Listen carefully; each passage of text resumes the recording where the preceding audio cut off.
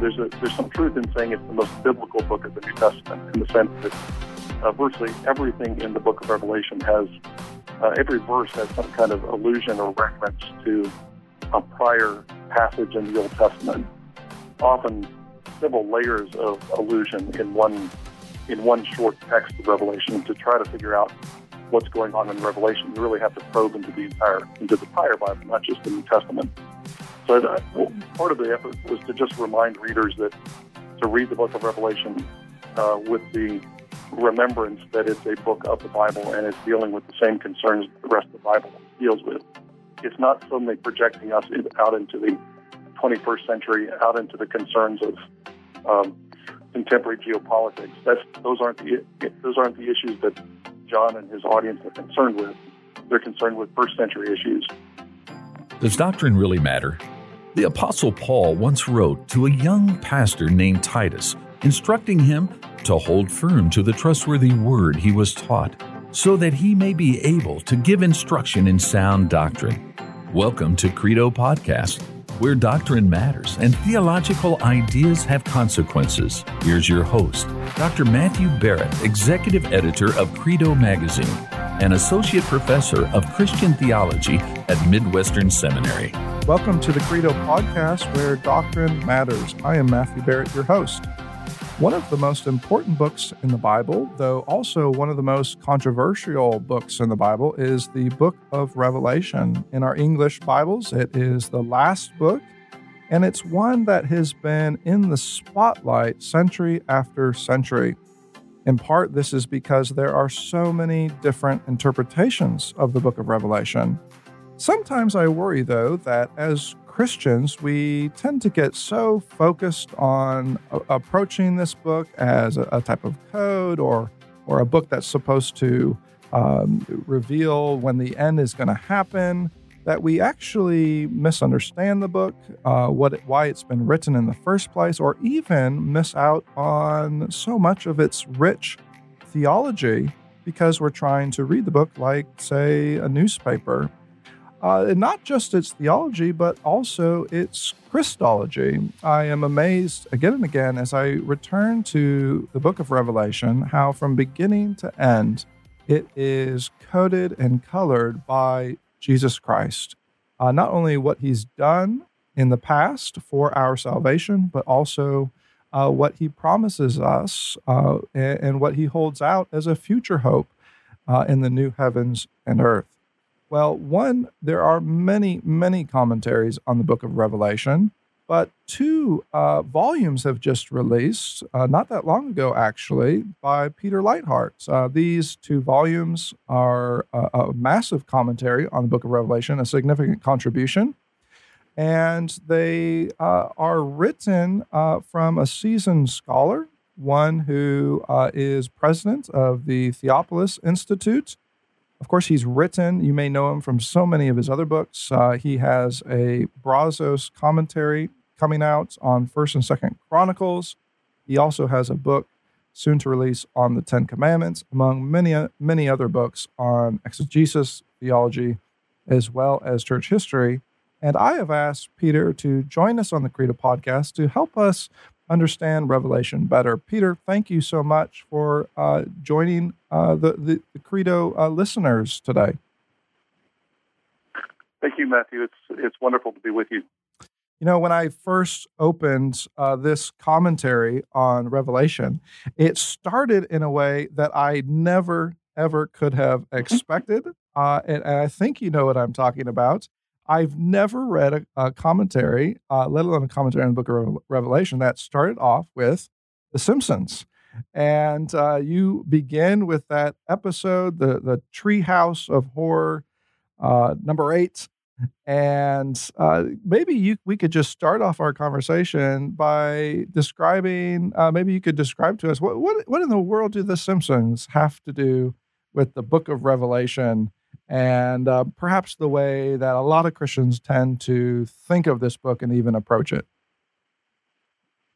Well, I started with that. Part of it I wanted to set a particular tone. The book is a serious contribution to the scholarship on Revelation, but I want to write commentaries that are readable and enjoyable to read. So I thought starting with something a little bit lighter was a good way to get into the mood. And I tried to do that periodically through the commentary and throw in asides that would be amusing to at least to one or two readers, I hope. But the scene that you're describing, The Simpsons has an annual episode of the Treehouse of Horrors around Halloween, and this particular episode, it starts out with a scene from the cartoon that the children in The Simpsons like to watch, Itchy and Scratchy. It's like a Tom and Jerry cartoon, but it's hyper violent. And there's the two characters are fighting. One starts stabbing it, and up behind him you see a rating of the maturity level of the scene. And as he keeps stabbing, that maturity level keeps going up and up and up, and finally gets to 666, and that's the maximum level of horror and violence you can have in a cartoon, I guess, in Simpsons world. And partly I was wanting to start there too, because it does illustrate the pervasiveness of certain symbols and ideas from the Book of Revelation, even though the book as a whole may not be well known. If you say 666 to somebody, many people will know that that's associated in some way with evil, with the Antichrist, with Satan, even if they've never read the entire Book of Revelation. When we talk about how, when we talk about the Book of Revelation, we often jump right into it. Everyone has those passages they want to talk about, and maybe for all kinds of reasons. You mentioned at one point, though, that Christians and even non-Christians tend to misread the book, and sometimes very badly. We sometimes bring what you call false expectations to the book, and we do that in all sorts of ways. In this commentary, are you not just commenting on the text, giving us the theology of the text, but are you also helping us to just approach the book through an entirely different mindset? Yeah, intense. And a couple of simple ways I've tried to describe how Christians misread the book. One is to forget that the Book of Revelation is part of the New Testament. People read from Matthew to the Book of Jude, and they know that certain things are going on. They have the ministry of Jesus in the Gospels, the ministry of the apostles. They have Paul with his concerns about the early church, Judaism, and the incorporation of the Gentiles into the people of God, concerns with justification by grace through faith. And then when you get to the end of Jude, those concerns kind of disappear, and you turn the page and you're in the Book of Revelation, and suddenly you're in a completely different set of issues and concerns. That has to be a misreading of the book. Revelation, on any dating of the book, I take a kind of minority view on the date of the book, but on any date of the book, it's within the either within the lifetime of the apostles or shortly thereafter. The latest dates that people give to the book are in the early 2nd century. So the kinds of things that are going on in the rest of the New Testament are still going on in Revelation, and the concerns of Revelation are still the concerns of the rest of the New Testament. So that was one of the things that I was trying to think through, is how does Revelation fit with other things that we already find in the New Testament. The other kind of formula I used was to think about it's not only a book of the New Testament, it's a book of the whole Bible. And it's always an exaggeration to say something like this, but there's some truth in saying it's the most biblical book of the New Testament, in the sense that virtually everything in the book of Revelation has, every verse has some kind of allusion or reference to a prior passage in the Old Testament, often several layers of allusion in one short text of Revelation. To try to figure out what's going on in Revelation, you really have to probe into the entire Bible, not just the New Testament. So part of the effort was to just remind readers that to read the book of Revelation with the remembrance that it's a book of the Bible and it's dealing with the same concerns the rest of the Bible deals with. It's not suddenly projecting us out into the 21st century, out into the concerns of contemporary geopolitics. Those aren't the issues that John and his audience are concerned with. They're concerned with first century issues.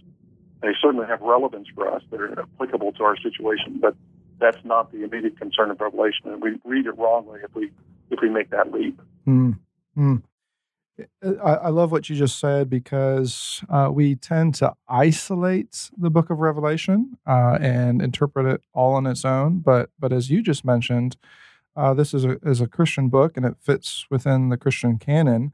At one point, you have just a helpful chart where you even chronicle and detail many of Revelation's uses of the Old Testament. And I must admit, even as I've read the book of Revelation in the past, I have not always paid attention to the many allusions to the Old Testament throughout. You say at one point allusions to Old Testament events, persons, patterns, and structures. These are not poetic window dressing. They are actually determinative for the theology of Revelation. As you think back on the book of Revelation and what you've written, would you say that there are maybe there's one or two Old Testament allusions that you feel are prominent, maybe even more than others, prominent throughout Revelation? Yeah, two come to mind immediately. The first is an explicit statement right at the beginning of Revelation in Revelation 1:7. John introduces himself. He gives a blessing to the seven churches that he's writing to. And then in verse 7 of the first chapter, he quotes from Daniel 7, "Behold, he's coming on the clouds. Every eye will see him." Many commentators recognize that that's a kind of thematic verse. It's a summary of an important theme of the whole book. What's important, I think, is not just to see that Daniel 7 is setting the frame for the book, but to go back to Daniel 7 and figure out what Daniel 7 is actually talking about. Mm-hmm. When it talks about the Son of Man coming on clouds of glory, that's the reference. It's not just an illusion, but that's setting us up to understand what the message of Revelation is and what is the drama that's going on. So when you go back to Daniel 7, that's the vision of Daniel where he sees a series of beasts coming up out of the sea that represent different ancient empires. And then after all these beasts have come out of the sea, he sees a fifth kingdom come. This is not a bestial kingdom. This is a kingdom of a human being, a son of man. Mm-hmm. So there's a kind of Adam reference, Adam as the subduer of the beasts. And the reference to the Son of Man coming on the clouds in Daniel 7 is about the ascension of the Son of Man to receive the kingdoms and the power and authority that had belonged to the bestial empires. So when when John uses that phrase, he's coming with the clouds, referring back to Daniel 7, I think he means us to have Daniel 7 in mind. And the important part of that is that it's about the ascension. What's intriguing about that, what's odd about that, is that by the time John is writing, he's writing about things that are going to take place in the future. Shortly, he says, to take place. But the ascension of Jesus is already past. That's something that's already in his past. It's not something he's looking forward to. And yet he talks about it as something that is still future. He talks about it. The theme of my book is, he says, in effect, is going to be the ascension of the Son of Man and the glorification of the Son of Man. But Jesus is already glorified. So in what sense is the Son of Man being glorified? And as we read the book through that lens, I think we see the point of that is that the Son of Man, even in Daniel 7, already represents more than just the individual Jesus. It's Jesus with his people. Daniel 7 includes a couple of references to the people of the saints of the Most High, who, along with the Son of Man, receive the kingdom. And that's what Revelation is about. It's not about the ascension of Jesus directly or the glorification of Jesus in his own resurrection and ascension. It's about the glorification of Christ in the ascension and the glorification of his saints. So that was one verse that was really crucial for. And again, it's the key is to look back at what the allusion means in the original context and use that original context as the frame, the lens through which you look at the book. The other passage I would point to is more implicit, and therefore I'm I'm less certain that this was in John's mind or in Jesus' mind as he's revealing these things. But I think it does. I think it works, and it does capture a really important, large movement of the book. I think Genesis 1 and 2. I'm sorry, Genesis 2 and 3, and particularly Genesis 2. Adam's creation and the formation of Eve.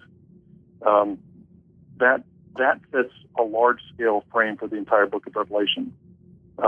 Jesus appears at the beginning of the book already glorified.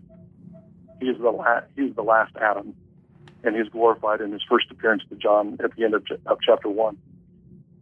Jesus is the bridegroom. We know that from John's gospel. But in John's gospel, he never is seen with his bride. And what the book of Revelation is about is the formation of the bride of the Son of Man. The Son of Man is already glorified. John sees him, and it's like he's ready for the wedding. He's all dressed up for the wedding. All he needs is the arrival of the bride. And the book of Revelation is, in a sense, about the formation of the glorious bride that appears at the end of the book. That formation comes as the church participates in the sufferings of the Son of Man. The book is largely about martyrdom, but it's about martyrdom as part of the formation of the bride that's going to be glorified along with her husband. Mm. So Genesis 2 and 3, again, this is more implicit, and so I can't be as dogmatic about this, but I think that sets a nice scope for the entire book. Looking at the two ends of Revelation, you have the last Adam appear at the beginning, you have the new Eve, the church, appear at the end, and the book is a movement from Jesus to Jesus and his bride. Mm. When you talk about Jesus and his bride, this maybe this surprises some listeners because they're not typically used to hearing about the book of Revelation in terms of the person and the work of Christ, both past and future. You, though, have very helpfully put Christ in the context of the whole canon in terms of a second or a last Adam. I immediately think of Revelation 1, like you've mentioned, this vision of the Son of Man. We could also go to Revelation 5, such a powerful passage where Jesus is described in terms of this lamb. And Revelation 5, it opens where this question, a daunting question, is asked, who is worthy to open the scroll and break its seals? And there's this waiting that occurs, and even a weeping that occurs. But then comes this great news, weep no more, the Lion of the tribe of Judah, the Root of David, he's conquered. And then it moves from there to the Lamb. And we're given this picture in which here is this Lamb, and yet it is a Lamb that is alive, yet it is pictured as one who is slain. And from there, the rest of the chapter goes on to describe this lamb as not only the one that the elders are falling down before, but also the one who's then worthy to open the scroll and its seals. We could also go to the end of the book of Revelation, Revelation 22, where it talks about Jesus and the hope that the bride of Christ has for his return. And on and on and on. Maybe you could speak for a second here. How does Christology in particular, how does it for John, how does it come into focus, and how is it, whether it's Revelation 5 or a whole number of passages, how does it serve to frame the entire book from beginning to end? Yeah, well, I think you've done a good job of showing that it's overarching the entire book. Jesus appears as the Son of Man at the beginning. He comes toward the end of chapter 19. He appears as a rider on a white horse going out conquering. He's there in the final city, the New Jerusalem, which is the bridal city. That's the bride that's been formed through the book, and it's the place where the God and the Lamb are enthroned. Jesus and his work is pervasive in the book, and that's another, I think, example of what we were speaking about earlier. that if missing that point, I think is behind that failure to see how pervasive Jesus is in the book is a failure to read Revelation as a part of the New Testament. We know the New Testament is about Jesus. We know the Gospels are about Jesus. We know that's Paul's ministry. But then we kind of forget that when we get to Revelation, and people get distracted by all kinds of other things. But as in the rest of the Bible, Jesus is absolutely central. As the Lamb, he's the one who's enthroned in chapter 12. He receives the kingdom. He's exalted in order to rule the nations with a rod of iron. He's the conquering king that comes later on, as I said. I think the particular Christological insight that I think Revelation reinforces, it's something that you find in the rest of the New Testament, but I think it's reinforced in Revelation in striking ways. And that is the way that we as the saints of God participate in Christ's suffering and in his glory. It's, in the sense, the book of Revelation, even where the book of Revelation is talking about the church and the martyrs and the saints and their suffering, it's still talking about Jesus, because the church's suffering is meaningful because it is suffering in union with Christ. Mm-hmm. The church's resurrection and deliverance from suffering is meaningful because it's a participation in the glory of Christ. So even when it's talking about the church, it's still talking about Jesus. Christ is the head of his church. The church is his body. And as the body, we all participate in his sufferings and glory. And that's one of the things that I think Revelation depicts in dramatic ways that fill out things that are in the rest of the New Testament. You know, when we talk about Revelation, you know, we're discussing Christology, but naturally we could move from Christology to just history. And this raises a whole complication of issues, a whole spectrum of issues here as to, well, how do we interpret this book? What type of hermeneutic should we bring to this book or not bring? You know, sometimes in the past, Christians have felt that they must choose between, say, reading Revelation in a very literal fashion, or maybe we could say literalistic fashion. That might be more accurate. Others have said, no, there's nothing like that there. It's completely figurative. Either one of those options may pose some challenges. You actually make the case, though, at one point that we need to adopt what you call a literal figurative approach. Say when it comes to imagery, for example, or typology, or you even mention you've hinted at this already, just the church and faithful discipleship, some of the very real, even historical implications for the church of John's day and the church in the centuries that will follow.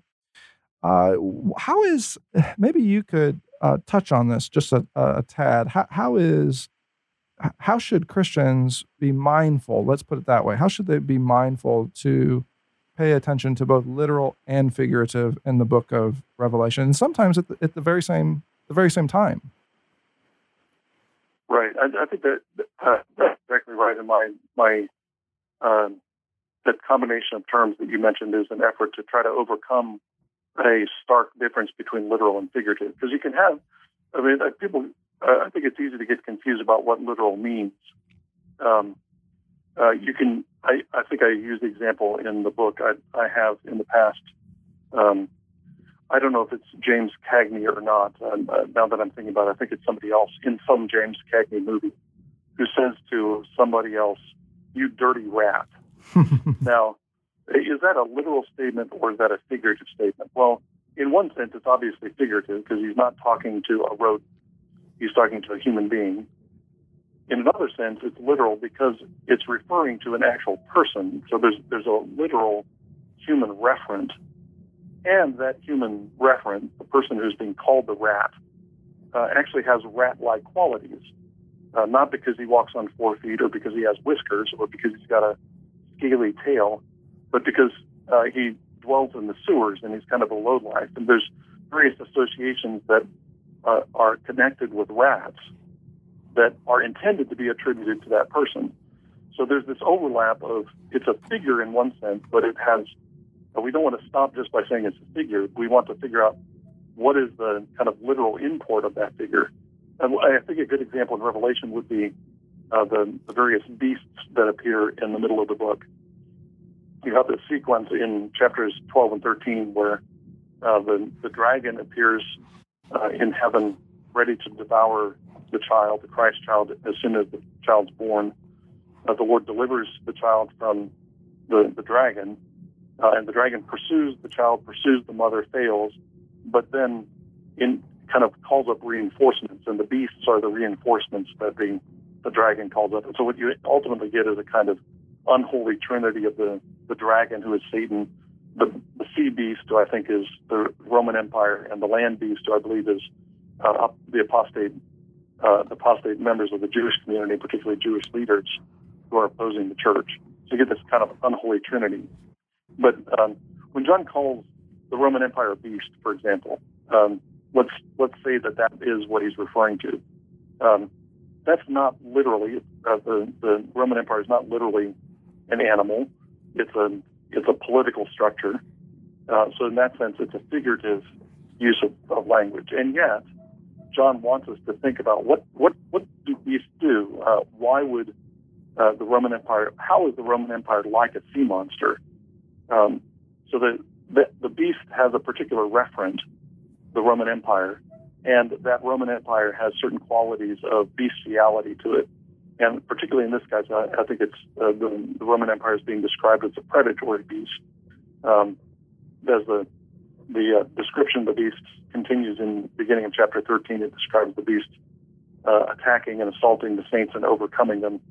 And so in that sense, the Roman Empire is a kind of bestial empire. So I think so that's one kind of knot of issues for interpreting the book within its original context.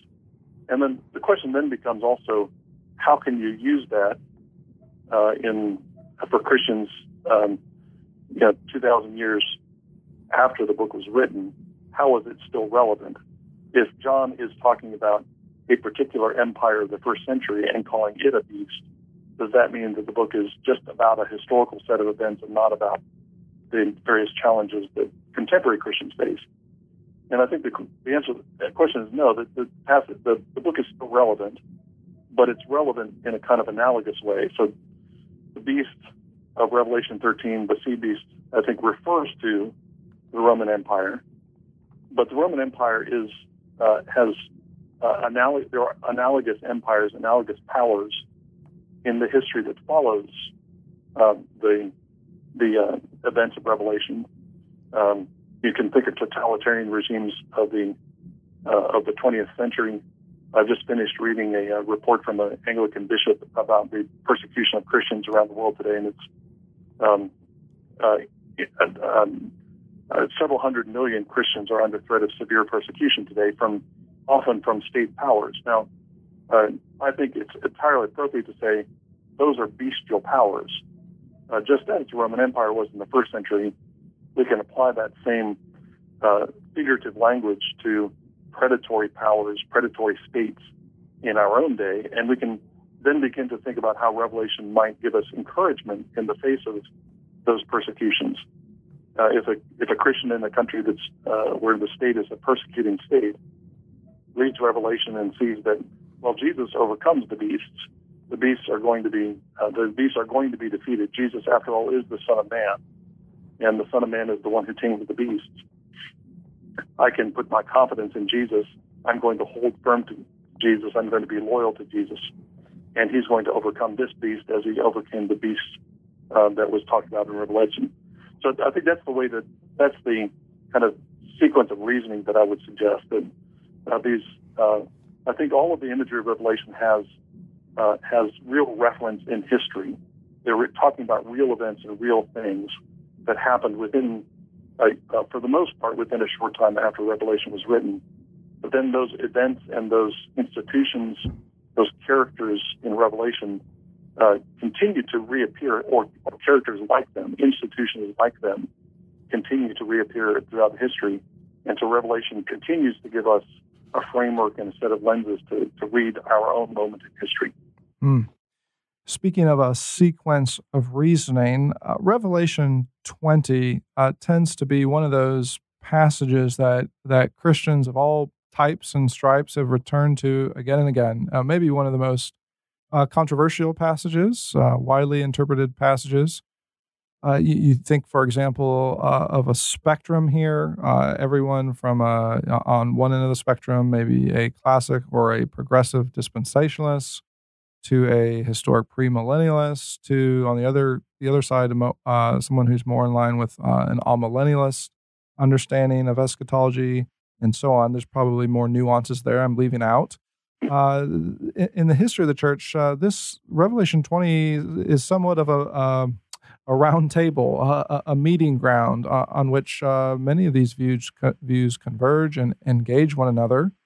As in your study, again, it's so specific and thorough. When you started to prepare for this passage, how did you approach Revelation 20, and how is it that you make sense of this mention of the 1,000 years, and what are Christians to how are they to walk away from Revelation 20, and with what end goal should they have in mind?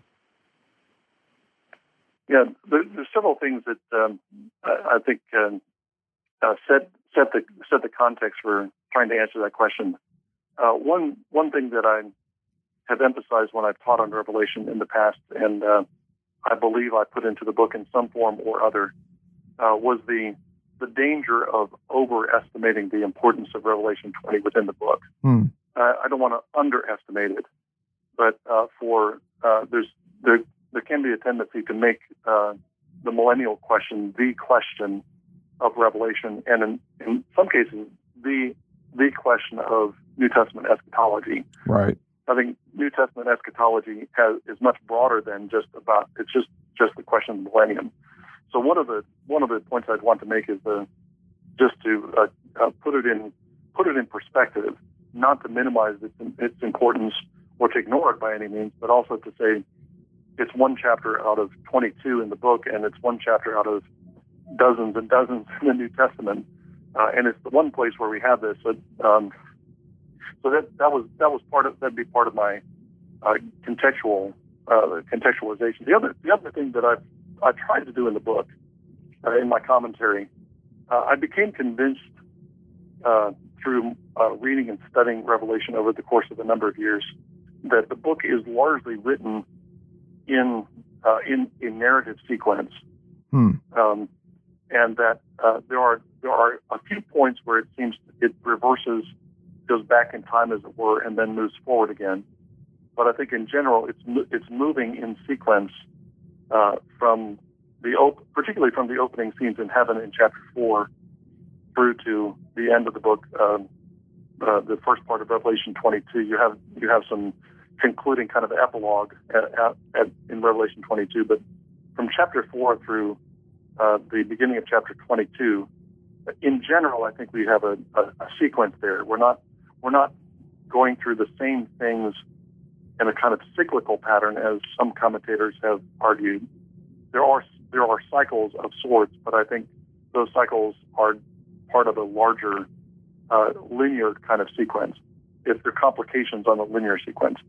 So when reading Revelation 20 in that context, I see it as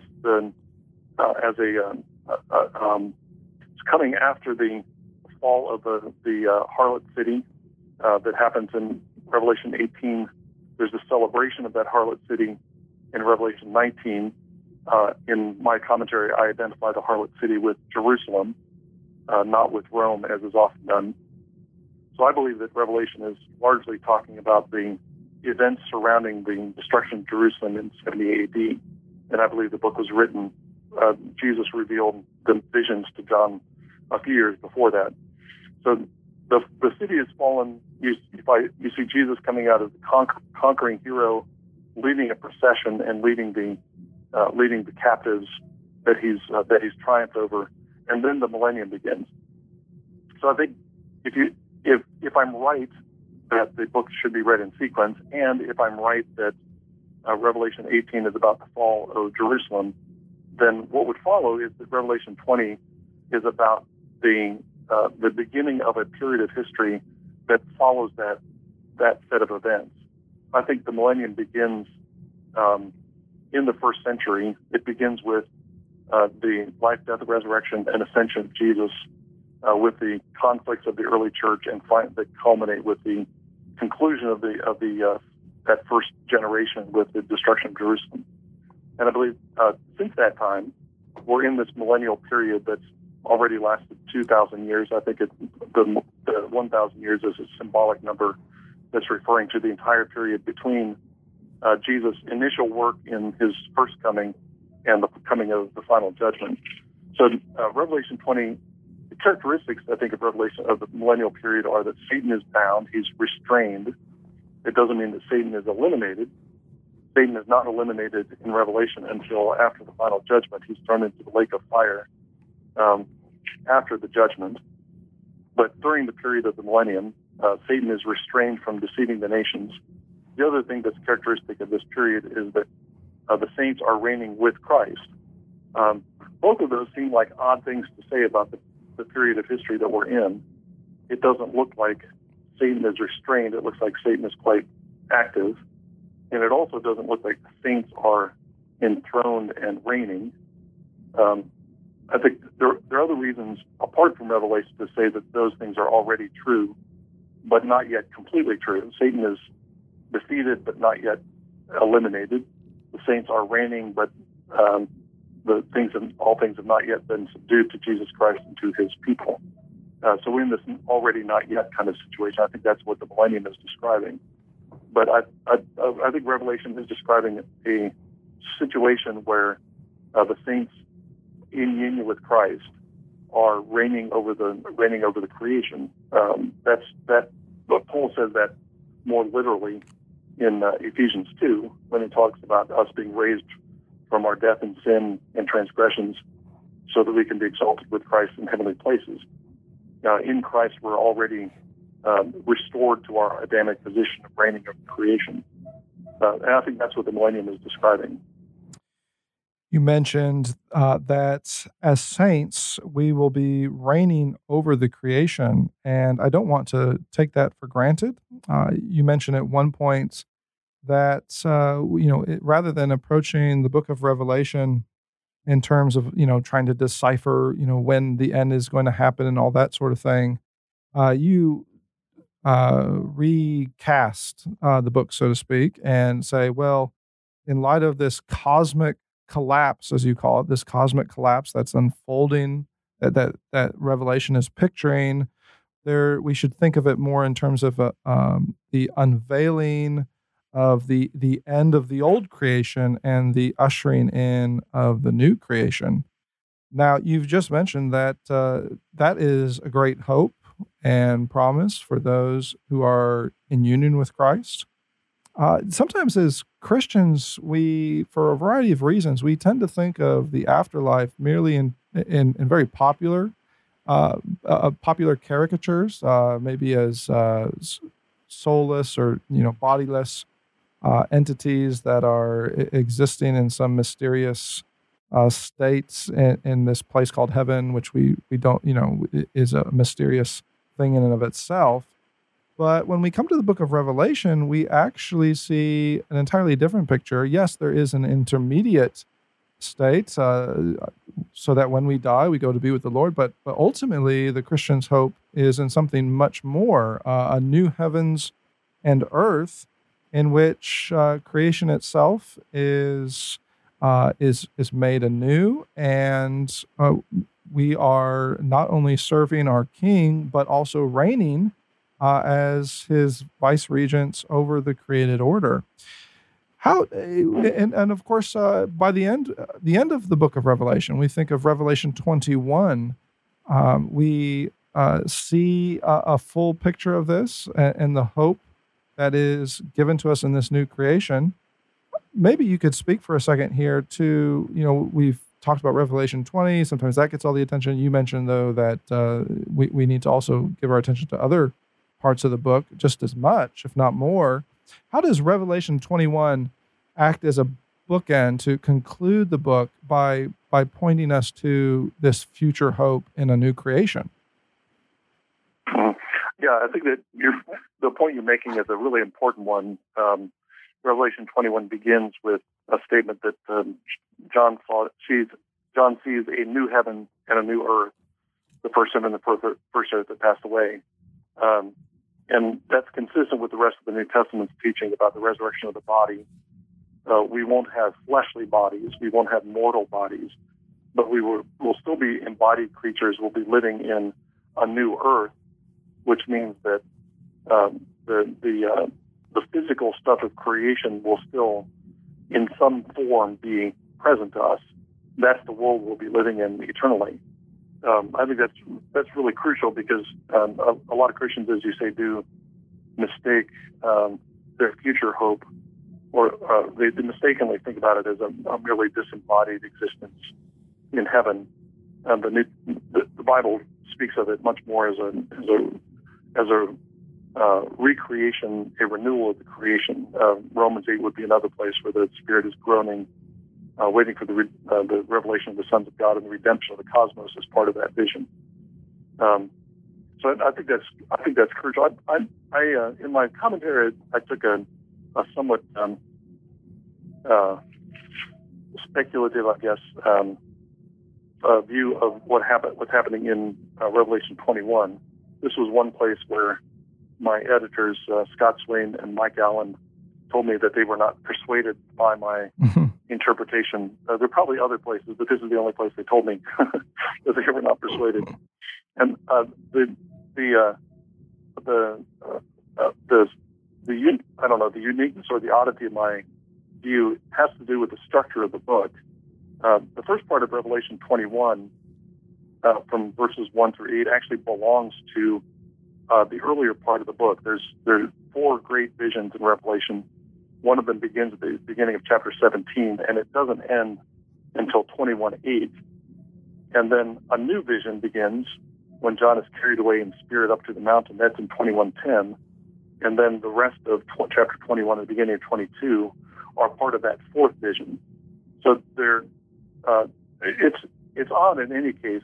Revelation 21 is odd because John sees the new creation. He sees the holy city coming down from heaven in verse 2 of chapter 21.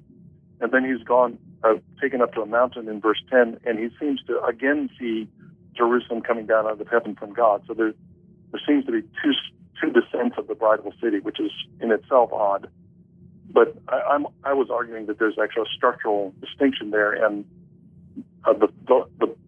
what John is seeing in the latter part of Revelation 21 is actually not a different city, but he's seeing a different phase of the descent of the city. I think the earlier part of Revelation 21 is a vision of the completed new creation, what we will be living in forever after the last judgment. We have the last judgment scene at the end of chapter 20, and that moves into this new heaven and new earth in chapter 21. But then when he goes up on the mountain at the end of chapter 20, or the latter part of chapter 21, and he's looking at a city, that city, I think, is a city that that's a vision of what the church aims and aspires to be, not just what we aspire to be when the new creation comes after the judgment. But this is kind of a pattern that we're supposed to conform to. I think of it by analogy with the pattern that Moses saw at the tabernacle. He was taken out on Mount Sinai, and he was shown a vision of the tabernacle, and then he came down and told the Israelites, and they were to build the tabernacle according to the pattern on the mountain. David saw a pattern for the temple, and he relayed that to Solomon, and Solomon built the temple according to the pattern that the Lord had revealed to David. And now John is seeing at the end of the Bible, John sees this vision of a city, and I think he's delivering it to us. And like Moses and David, he is essentially instructing us now: build this city, build a people, build a city of God that resembles this pattern that I'm showing you. Things like the purity of the city. The city is it sheds its light to the kings of the earth so that the kings can bring their treasure into the city. Those are things that we hope for, but they're also things that we are called to embody already in this age. This is the kind of people that the church is supposed to be. So that last vision, I think, is more about this current age rather than about our future hope. We do hope for the final descent of the bridal city. We hope for the new heavens and the new earth. But we're already in this city, and we've been given the pattern, and we're supposed to build and work in faith that the Lord will realize this pattern by the power of the Spirit. We've been talking to Peter Leithart about the book of Revelation, and what a rich discussion this has been. Peter, you have not just written 2 commentaries on the book of Revelation, but you have given us a theology of Revelation, and one that deserves to be wrestled with by scholars and students and churchgoers and pastors of all types. It is one that I would encourage our listeners to pick up, and you will find yourself, yes, certainly wrestling over how to approach the book of Revelation, but ultimately, as we've seen in our time with Peter, coming to terms with the resurrected and risen Christ, as well as the new heavens and earth that is certainly a future hope of Christians, but one, as Peter just mentioned, one that we see already ushered into the present as a reality we have every assurance of. And that, of course, is only possible because of our Savior, whom Revelation describes as the Lamb who was slain, worthy, of course, of our worship and our trust. Peter, thank you so much for coming on the Credo podcast. Thank you, Matthew. I've enjoyed myself. Now you can fill up on theology each day by visiting credomag.com. There you will find the latest issues of Credo Magazine with articles on key doctrines of the faith and regular video interviews with Dr. Matthew Barrett, where he answers some of the toughest theological questions of our day. Be sure to subscribe to Credo Podcasts to join the conversation, a conversation where doctrine matters.